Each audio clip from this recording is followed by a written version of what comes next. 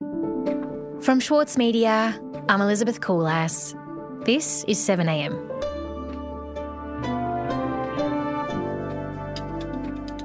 As Labor responds to an internal review of its election defeat, some in the party feel they've already lost the next election.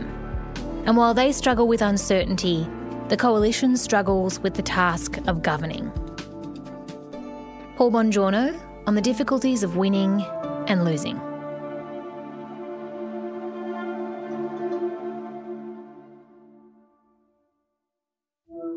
Is that you, Elizabeth? Hello, Paul. How are you? I'm quite well. I'm now going back into the studio. Closing the door, sitting myself down. When you're ready, I'm hot to trot. Okay, let's get into it. Paul, Labor will respond to its election loss review today.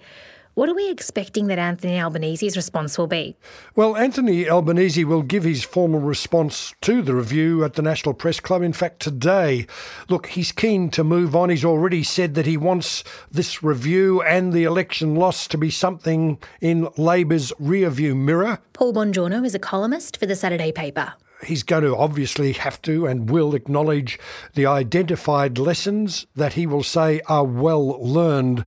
He accepts now that his job is, well, to keep the party together, and that's not going to be an easy thing. Heal the wounds if he can, and I'm sure he'll do this. He won't be leading any call for bloodlust or any recriminations. And in fact, he's going to say that the job has now begun to position the party for the next election, which is due in 2022. So unity, anything that'll get the party unified, is that the name of the day? Well, look, I think it is. But what Albanese realises and the Labor Party has to come to terms with, the discipline we saw in the last 6 years under Shorten was in very large measure driven by the sniff, the scent of victory. And in fact, we might say in the last 3 years, the certitude in their belief that they were going to win. Unfortunately, the Labor caucus is shell-shocked and it's gripped more by the certitude that it's going to lose next time, and that in itself is a recipe for instability and disunity. So, Paul, you're saying that there are people within Labor, at least some, that feel they've already lost the next election in 2022? Yeah, the mood in the Labor caucus is that they've lost their moment, that the electoral cycle had arrived at the moment for a change of government, mainly due to the appalling state that the Liberals seem to be in. I mean, basically 6 years, 3 prime ministers, and the last term, the obvious undermining and brawling over Malcolm Turnbull's leadership. Now, there is a view that the electoral cycle has begun to turn the other way and they could be out of power for another 2 terms. That could be wrong, of course. People had that view after Paul Keating won the unwinnable election in 1993. Labor lost in a landslide in 1996 to John Howard. So what I'm talking about here is not the reality of who's going to win or lose next time, but the mood that is very much gripping many in the Labor caucus at the moment. And you're saying that makes the task of discipline much harder for Albanese over the next couple of years? Yes, there's nothing like the scent of victory or the belief that you're certainly about to win to keep you in line, to make you bite your tongue, to not rock the boat. Albanese will give his response to the review today, but we got a sense of the content yesterday afternoon at a press conference with the review's authors. The lead reviewers, if you like, were the former South Australian Labor Premier Jay Weatherill and former Trade Minister Craig Emerson. We tried to put ourselves in the situation of the facts at the time, and without exception, the expectation was that Labor would win. And that mindset, we do find, infected the campaign and started to affect a lot of the thinking. The great irony is the attempt to actually build trust was actually the thing that created great fear. So there's something quite tragic about that. Well, I think it'll be a long time before an opposition is as crazy brave, if I can put it that way, as Shorten was running such a big target campaign.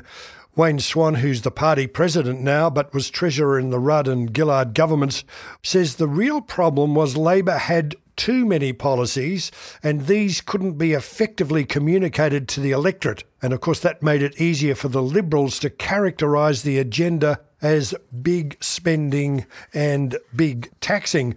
Swan says he firmly believes Labor cannot retreat on either the shape or content of its agenda. He says the size of that agenda is another thing. And I think that's a distinction we'll see more of, not different policies, just fewer of them being emphasised. Swan says that means Labor must find a way of communicating its vision through a short list of high-profile, easy campaignable policies. What about the policies that Labor did take to the election? How did they go defending those in the review? Well, Swan and Shorten have both noted what Swan calls the effectiveness of the ruthless demonisation of these policies. They point particularly to the $60 million advertising spree by Clive Palmer, who Swan calls a single plutocrat, which is interesting. Labor, in fact, was outspent 6-1 by its opponents at the election. And the review accepts that Labor didn't do enough to defend what Swan calls its vulnerabilities on taxes. They didn't push back against the characterisation of their agenda as big taxing and big spending. The party president points to issues with Shorten's leadership, and this gets a mention in the review. He says we must also acknowledge that the agenda can only be as large as the voters' trust in the leader and the party to deliver it. Now, political analyst Peter Brent said Shorten's evasive persona accentuated the negatives and the doubts Labor suffers over its handling of the economy. Peter Brent says Labor confused the difference between being in government and being in opposition. At the same time, Brent, who's quite a respected analyst, says Labor shouldn't overthink its loss. He says if people are ready to get rid of a government, don't stand in their way. Don't be difficult to vote for. Don't needlessly annoy voters and leave big, complicated policy announcements to when you're actually in government.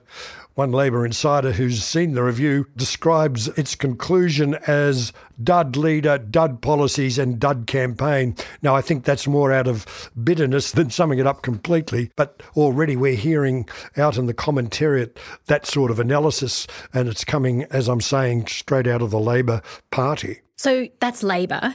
Where does the coalition find itself after winning that election? Do they have a review themselves? Well, yes, they do. After every election, there is a review. But what they're finding right now is a truism of politics. It's often a lot harder to govern than it is to win an election. We'll be right back. As a 7am listener, you're already familiar with many of the journalists who work for the Saturday paper. For a limited time, subscribe to Australia's leading independent news source, the Saturday paper, and you'll receive the Saturday paper's stainless steel coffee cup, made in collaboration with Fresco, for free. Subscribe from just $2.10 a week. Simply visit thesaturdaypaper.com.au/offer. For Sloane Crosley, writing about the loss of a friend may not have provided catharsis, but it did allow for the possibility of a better ending.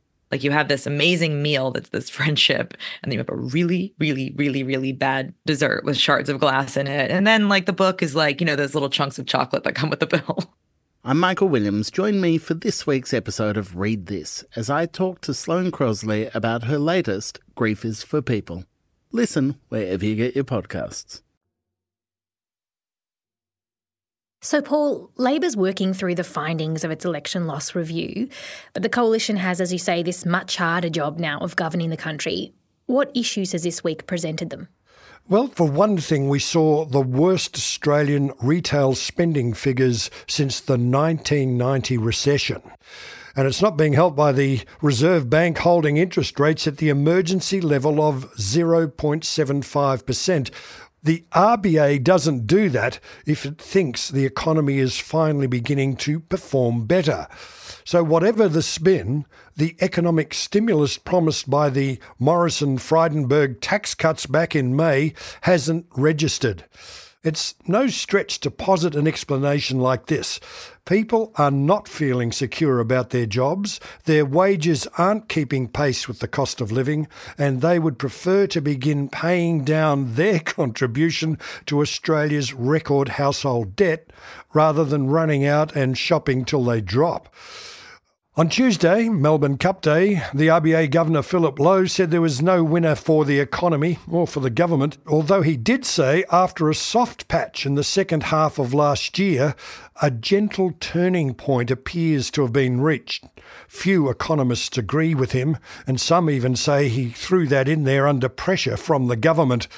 Anyway, an exception is Stephen Koukoulas of Market Economics. He admits that he's a glass half full sort of guy. He says the tax cuts have in fact pumped billions into the economy, and he, like the Treasurer, says it'll take more time to take effect. But Lowe, the Governor of the Reserve Bank, still says it'll take the economy another 2 years to grow to a better but still comparatively weak 3%, with no significant wage growth. So that gentle turn will hardly be noticed, even on the admission of the glass half full economist and the Reserve Bank Governor. Paul, it feels like every week we talk about the government facing down some bad economic data and basically refusing to do anything. What is it doing? Well, it's masterful in buying time. One thing the government is really good at is announcing reviews and inquiries. We have several royal commissions now underway and several others that have recently reported into banking and superannuation, into the NDIS, into disabilities, and of course the interim report into aged care. But the problem with reviews, of course, or inquiries, any of them, I guess, is that eventually they make findings, and with that is the expectation of action. Yeah, and Elizabeth, that sure is the issue for this government. The Aged Care Royal Commission delivered its interim report late last week, and the government was particularly evasive.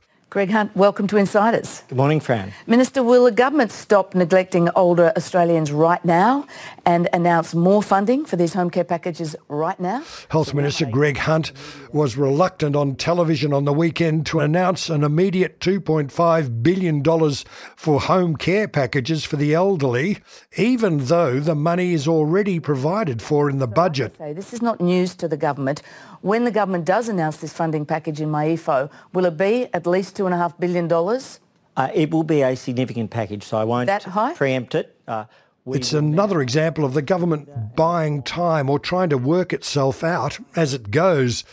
Hunt admitted the Aged Care Royal Commission went further than we expected, he said, in its scathing interim report, which blamed this and previous governments for neglect. The Commission found that the aged care sector is a sad and shocking system that diminishes Australia as a nation. Ageing society. All right, well, we wait for the government's response. It will make us a better country and a better society as a result of the Commission. All right. And then there's the Drought Task Force as well, isn't there, Paul? Yes, Elizabeth, this report prepared by Major General Stephen Day was handed to the government, in fact, 7 months ago. That is before the election. Cabinet's taken till this week to thrash out a response, which again demanded significant spending and more emphasis on drought preparedness. Unveiled on Thursday was $1 billion in concessional loans and $500,000 in relief and infrastructure packages, with an emphasis on hard-hit rural towns and businesses. The government, in fact, has got a new slogan. It's not setting and forgetting on drought response, which of course is just as well because no one knows when this drought will end. But when you've been in power for 7 years, it clearly becomes increasingly difficult to pretend to be surprised by these things. So what is the coalition actually hoping for? Because surely this has to end. Buying time is not a strategy that can go on forever. Well, that's right. Scott Morrison seems addicted to kicking the can down the road. But eventually you do have to face the music one way or another. And of course, within 3 years, you have to face the voters. Paul, thank you so much. It's great to chat to you as always. Thank you, Elizabeth. You're such a lovely person. Bye. I've got a recording of that now, Paul, so...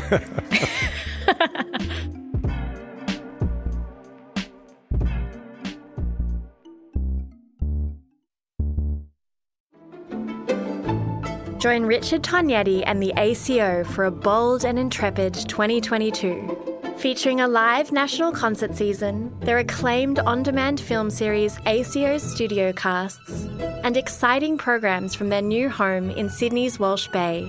Subscriptions now on sale at aco.com.au. Mahler's music embodies the very essence of humanity. Experience his epic Song of the Earth with the Australian Chamber Orchestra, Richard Tognetti, and internationally acclaimed opera stars Stuart Skelton and Catherine Carby. Opens May 12. Book now at aco.com.au. Elsewhere in the news, Australia's main electricity grid was briefly powered by 50% renewable energy for the first time ever this week, with solar, wind and hydro combining to deliver just over half the power supply to Queensland, New South Wales, Victoria, Tasmania and South Australia. According to experts, this will become increasingly common. And the Andrews government has announced a plan to phase out native forest logging in the state by 2030, with the logging of old growth forests to stop immediately. The Andrews government has said it will provide $120 million in financial assistance to the timber sector to support the transition to a plantation-based supply. 7am is produced by Emil Klein, Ruby Schwartz, Atticus Bastow and Elle Marsh with Michelle Macklem. Eric Jensen is our editor. Our theme music is by Ned Beckley and Josh Hogan of Envelope Audio. If you've got a minute, please consider leaving a review for the show on iTunes or on Stitcher. It helps new people find the show and that helps us. This is 7am. I'm Elizabeth Coolass. See you next week.